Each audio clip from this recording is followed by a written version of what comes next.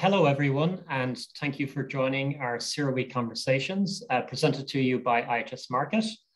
My name is Cormac Gilligan. I'm an Associate Director at IHS Markit within our Clean Energy Technology team. And it's my pleasure today to be speaking on the topic of solar and energy storage, the symbiotic relationship. And it's great to be joined by some of my panelists who I'll introduce now. So we have Michael Grasso, who is the Executive Vice President and Chief Marketing and Growth Officer at Sonova. We have Leonardo Moreno, the President at AES Clean Energy. And we have Matteo Jaramillo, who is the CEO and co-founder at Form Energy. So thank you all for joining us today. It's a great pleasure to have you all. So just before we dive in, I think it's best that we kind of set the scene of what's going on in terms of the solar and energy storage market today, both in the United States and globally, because it's been quite an exciting moment over the last year and several years. And I know a lot of our participants have been active in this space for some time. So to start off, I mean, this growth story in terms of both solar and energy storage, in terms of the speed at which it's been deployed globally. This year, we're expecting around 170 gigawatt DC of solar to be installed, energy storage, 10 gigawatt globally. The pace at which costs have come down, the amount of new markets opening up, the ability of these new technologies to compete with traditional energy forms has been quite incredible in terms of its speed and scale. That being said, I think it's fair to say, and I think our panelists will touch upon it, that the customer base is getting more demanding. They continue to want cheaper, better, faster, and increasingly opening up new types of customers. They could be corporates, they could be homeowners wanting greater backup and resiliency, and they could be grid operators looking at new technology, like, for example, longer duration batteries. So I think we've got plenty to talk about. So with that, maybe Michael, I'll start off with you and just ask, what do you think have been some of the major factors in 2021 that have really driven solar and energy storage to grow further? Thank you, Cormac. Appreciate you having me here today and giving me a chance to represent Sonova Energy International and what we're doing in the market.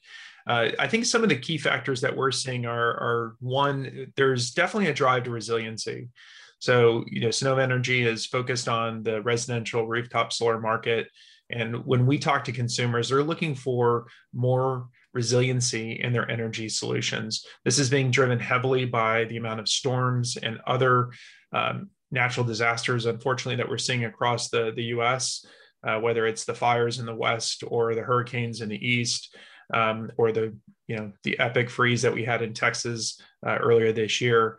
We're seeing a drive towards resiliency. And I think that resiliency is really being amplified by the fact that we've been working out of our homes. We've been operating out of our homes. As you look around, even on today's panel, you still see that a lot of our workers are operating from the home, which they want to be more resilient for the fact of protecting their family or protecting their enterprise.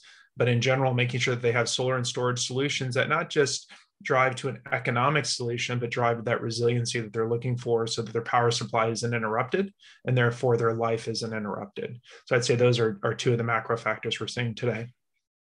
Yeah, and the same maybe, Leonardo, to you. What are you seeing in the market today and what's changing? Thanks, Cormac. From our perspective, we're going through exciting times because it's a 100-year transformation in the industry. And AES is focused on the large scale customers, utilities, commercial and industrial customers, so differently than Sonova. And what we've seen is in the past 15 years, people were just building new renewables. So the goal was to build more solar, build more wind. Every country implemented different measures. All stakeholders just wanted to add more projects. But in the past, let's say 5 years, it became very clear how the intermittency of the renewables were becoming an issue everywhere. And batteries are the secret weapons for this. And I think all stakeholders realized this and started focusing on adding a lot more batteries to the grid.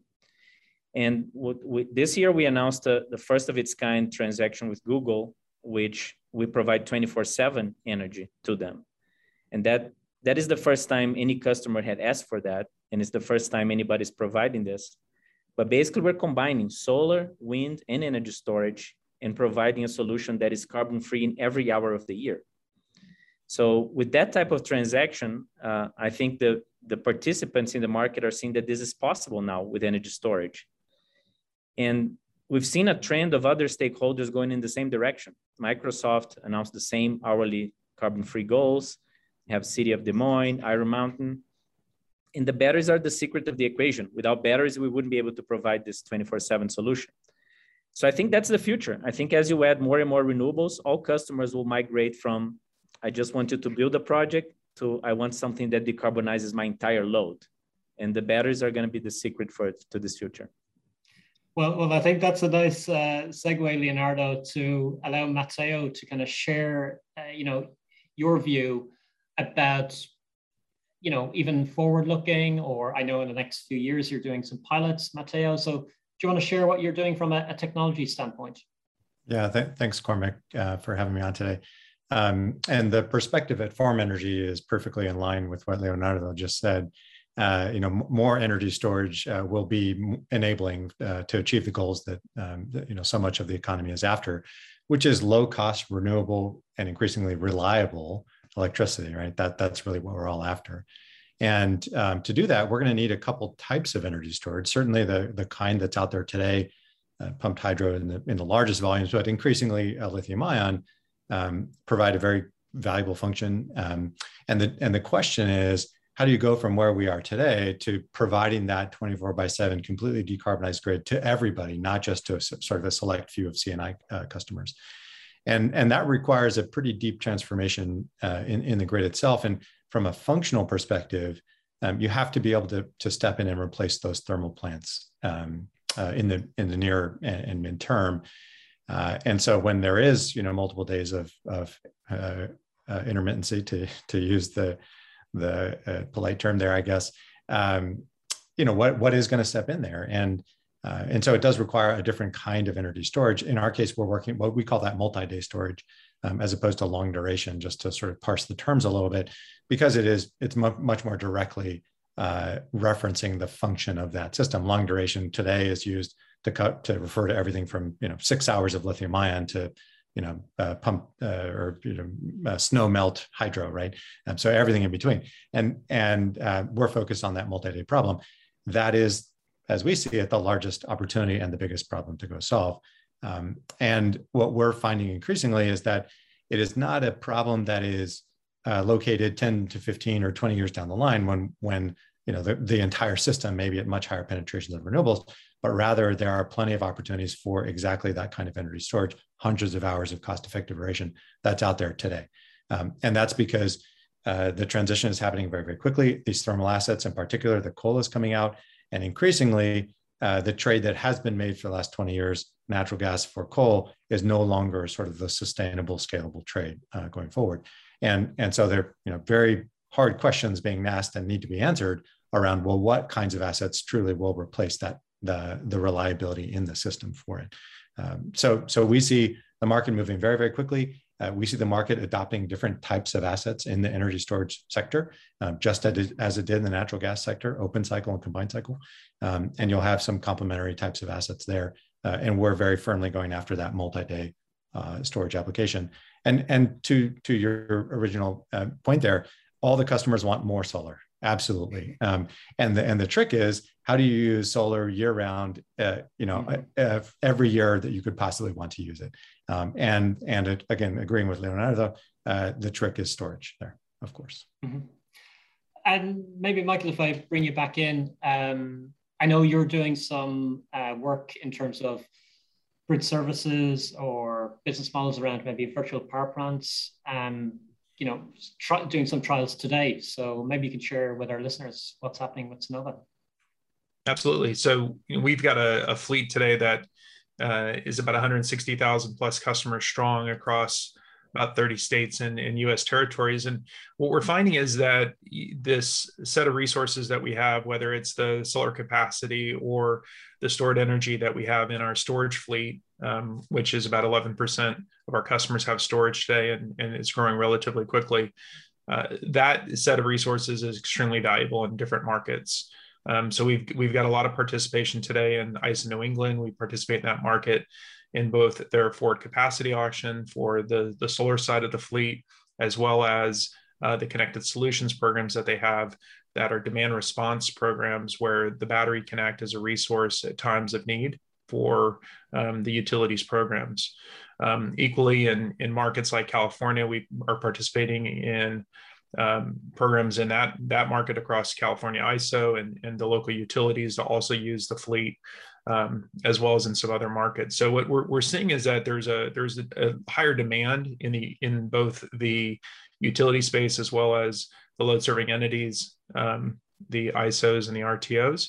And they're coming to companies such as Sunnova to make our fleet available to them. And as they put better structured programs with thoughtful economic structures behind them in place, we're able to both bring the resources they need to bear as well as to try to pass some of that value on to our consumers. And that creates a more holistic ecosystem for us to continue to grow and provide those services over time to stabilize the grid and fill in where the grid is deficient. And Leonardo, maybe in terms, just continuing upon what you touched on earlier in terms of the customer base, I think it's broadly acknowledged that we've talked about that the technology exists, both from a solar deployment, wind, and then being complemented with energy storage with different battery technology solutions. What is happening? You kind of mentioned some of the examples with some of the tech companies that you've been bringing to market. I think listeners would be still curious to understand why now 24/7, or why these customers are becoming maybe more demanding, and how quickly do you see this kind of opportunity ramping up, please? Yeah, what we've seen is a big change in customer behavior in the past 3 to 4 years, right? So if you look maybe 3 years ago, the RE100, which is the association of companies that target 100% carbon-free energy, they had less than 100 companies, and now there are 290. So this is expanding to be essentially all customers want renewables. And I think this latest iteration is just an evolution of that, because if in the past, all you wanted to do is sponsor a wind farm to have some energy that is carbon-free, now these companies are looking at their load and saying, I want to decarbonize everything. I want to decarbonize every hour. I don't want to have some hours with wind and some hours with coal. So I think that's a natural evolution. And when you look at the documents coming out of the administration, they talk about 24/7. And this is the long-term trend, because what we all want is 100% carbon-free, right? We want the grid to be entirely decarbonized. So what we've seen in the customer behavior, I think it's an expansion of the customer base and an evolution to decarbonize your whole load. And then second to that, their customers are asking, is your supply chain clean? Is your product built with clean energy or not? And that is affecting many industries as well. And that's coming from the customers of the customers. So I think this is a long-term trend that is really just beginning. And I like the fact that you mentioned that customers are demanding that it's trying to aspire at least to 100% renewable penetration and helping them with that. Matteo, I know you referenced the multi-day aspect, but also I think listeners would be curious maybe a little bit around the battery chemistry, the approach you're taking, and how, as you explained, it might work in conjunction with other batteries. But maybe explain a little bit to listeners that haven't heard about this approach before. Sure. Yeah. So we are pursuing this notion of multi-day storage, so cost-effective over 4 days, 7 days, whatever the number is. And to do that, that means that you need to be about 1/10 the cost of what lithium-ion is today. Let's say price. I said cost, but let's say price into the market. And so that implies that you need to be today around $20 a kilowatt hour, going to $10 a kilowatt hour. That's roughly the figures that are relevant here. And with those CapEx figures, then you really can cover into the 100, potentially 200 hours of duration cost effectively. And what it's doing in the market with that duration. And people say, well, why do you need 100 hours? Why do you need 200 hours? Well, that is what the thermal assets are doing today. So if you look at the dispatch profile of a mid-merit gas plant, for example, I live in the state of California. We have no more coal, so all the 100% of the carbon emissions in the grid from California comes from natural gas, and so you can sort of take that profile and say, well, what would it take to replace that performance in the system? Because not all, but good chunks of the reliability come from that. And you sort of bound the problem a little bit. You need to be able to discharge essentially continuously for a week. That's really what it comes down to. Cost effectively, and of course, a week is into the hundreds of hours, and so to do that, again, you've got to be really, really cheap as compared to the options that are out there today, about 1/10 the cost. And so that means you have to start with something pretty fundamentally different. You cannot start with the materials, the active materials that go into a lithium-ion battery, and then just make it cheaper, because the active materials are not 1/10 of the cost of the system. They're more like 1/5. And so in our case, what we did is we started with something that had the entitlement to be as cheap as was needed, and of course is abundant enough such that if you're successful on the chemistry side of things, you can actually make enough of the relevant stuff, right? That's the other major thing. And so for us, we started off with 2 different chemistries, and we sort of baked them off for the first 18 months. But pretty early on realized that iron was almost certainly going to be the chemistry that we would be pursuing, because it was not one that we invented per se. It's sort of known, iron air in this case. Stated very simply, we are rusting and unrusting iron. And the version of iron that we're using is, from a cost perspective, less than $1 per kilowatt hour. So it's a material that's already obviously produced at massive scales, primarily for the steel industry these days. But it's also one that humans know a lot about, right? You think about all the work in the last thousands of years to prevent corrosion. Well, there's a huge base of human knowledge around iron and getting it to perform the way that we need it to. But it also has never been tailored for this application, right, electrochemically in this battery. And so what we're doing is essentially applying modern techniques to this relatively older chemistry, but commercializing it for the first time. But that's where we started, and that's how you get to something that is $20 or even $10 per kilowatt hour by the end of the decade, is by starting with very, very low cost materials that are already produced at massive scales and available today. Part of the challenge here is with as quickly as solar and wind, of course, are getting deployed. You mentioned almost 200 gigawatts this year. You've got to have something that has a relevance in the time frame that we're talking about, right? We can't be working on something that might show up in 15 or 20 years. There's massive amounts of build out that's going to be happening very, very soon. And the transition requires that we have alternatives to the existing tools. And so part of the attractiveness of starting with this chemistry is we can get into the market relatively quickly. That project that we referenced briefly is in 2023, but the commercial availability of the product, broadly speaking, will start in 24 and 25 and go from there. And again, has the ability to fundamentally scale and hit the markets that we're going after. And the point about scale, maybe Michael, from Sunnova's point of view, I mean, a huge opportunity is the DG market, or residential homeowners, new builds, existing homeowners. And I know you've been working very hard on numerous fronts, be it on the technology side, on the software side. So how do you see this opportunity throughout the United States growing in the next, 2-5 years? Yeah, so I think that the growth that we're seeing this year is outpacing what we've seen historically in the residential space.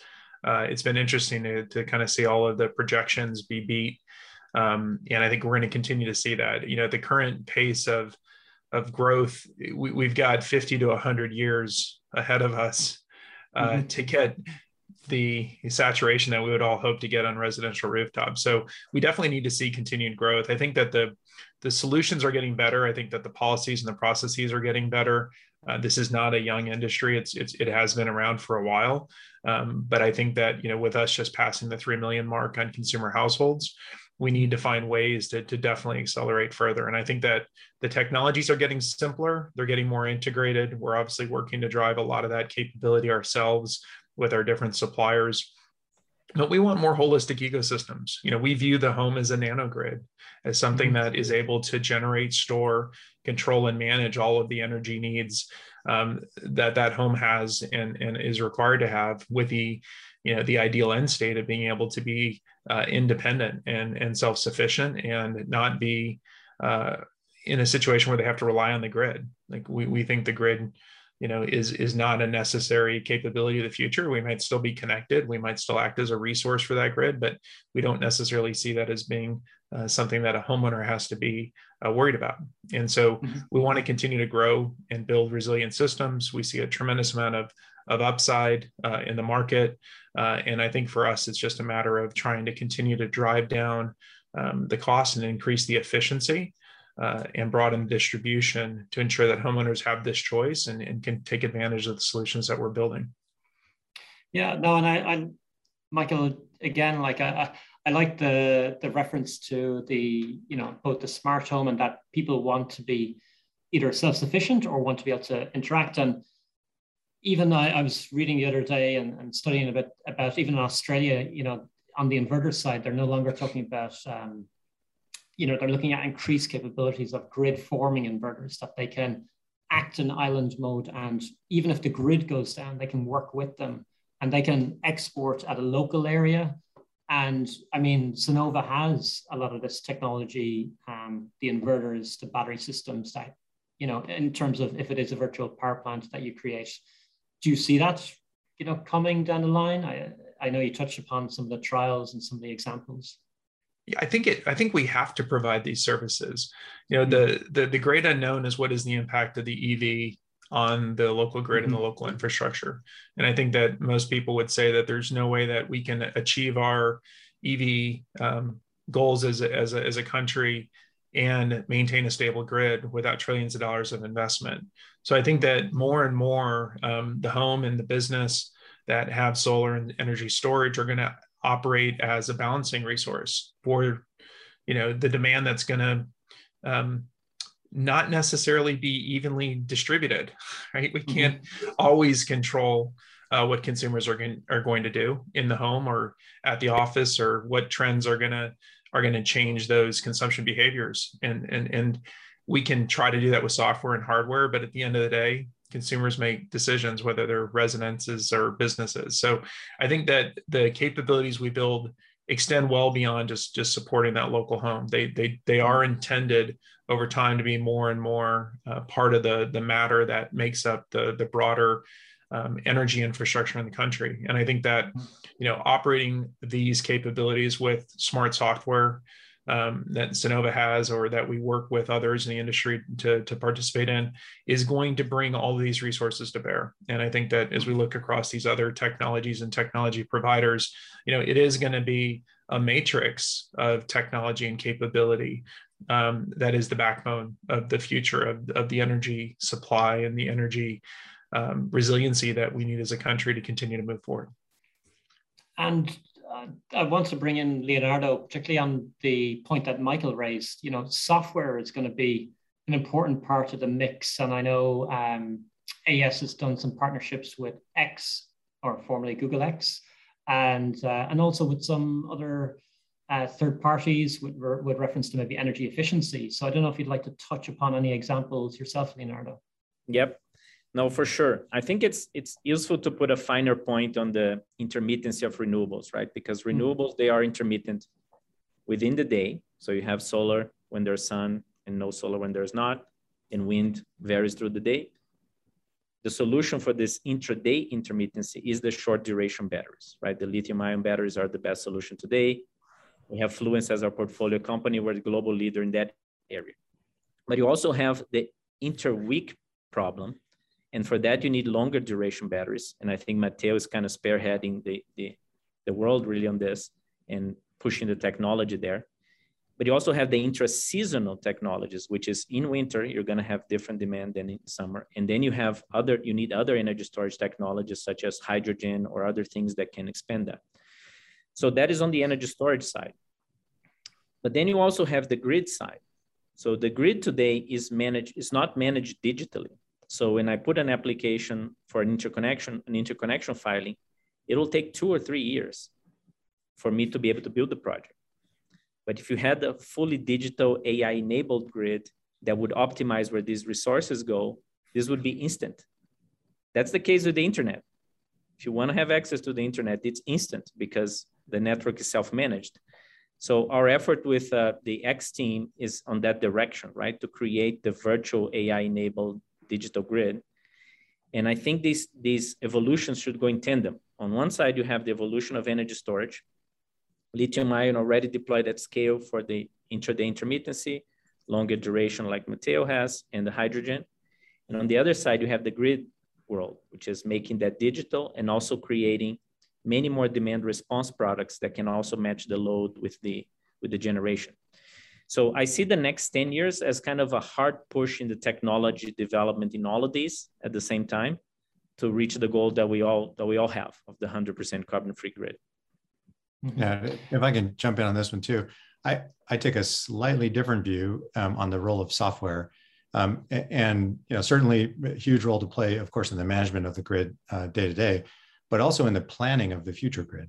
So what we need to be doing is applying the right modeling and analytic tools to make the right plans for the future grid. And so this is an area that Forum has spent a lot of time on as well, to know if we're developing the right technology that solves the problems here. Those seasonal questions, that's one of the big things that needs to be answered. What kind of resource is needed there? And it can be solved in a number of different ways. Of course, you could solve it by overbuilding, right? There are seasonal differences. Indeed, the summer sun is stronger than the winter sun, but also in many regions, winter wind is stronger than summer wind. And so thinking about sort of the interplay between all of the resources that are out there and what types of meteorological years you're trying to model. Is it a 1 in 10 years? Is it a 1 in 100 years, right? Are we looking retroactively? Are we trying to forecast going forward? And what is the role of different kinds of energy storage within that? Those are the questions that do need to be answered in order to make the right plans, right? And therefore the right investments for the kind of grid that we have going forward. So in the work that we've done, what we have found is that to solve the seasonal problem doesn't require a seasonal storage element.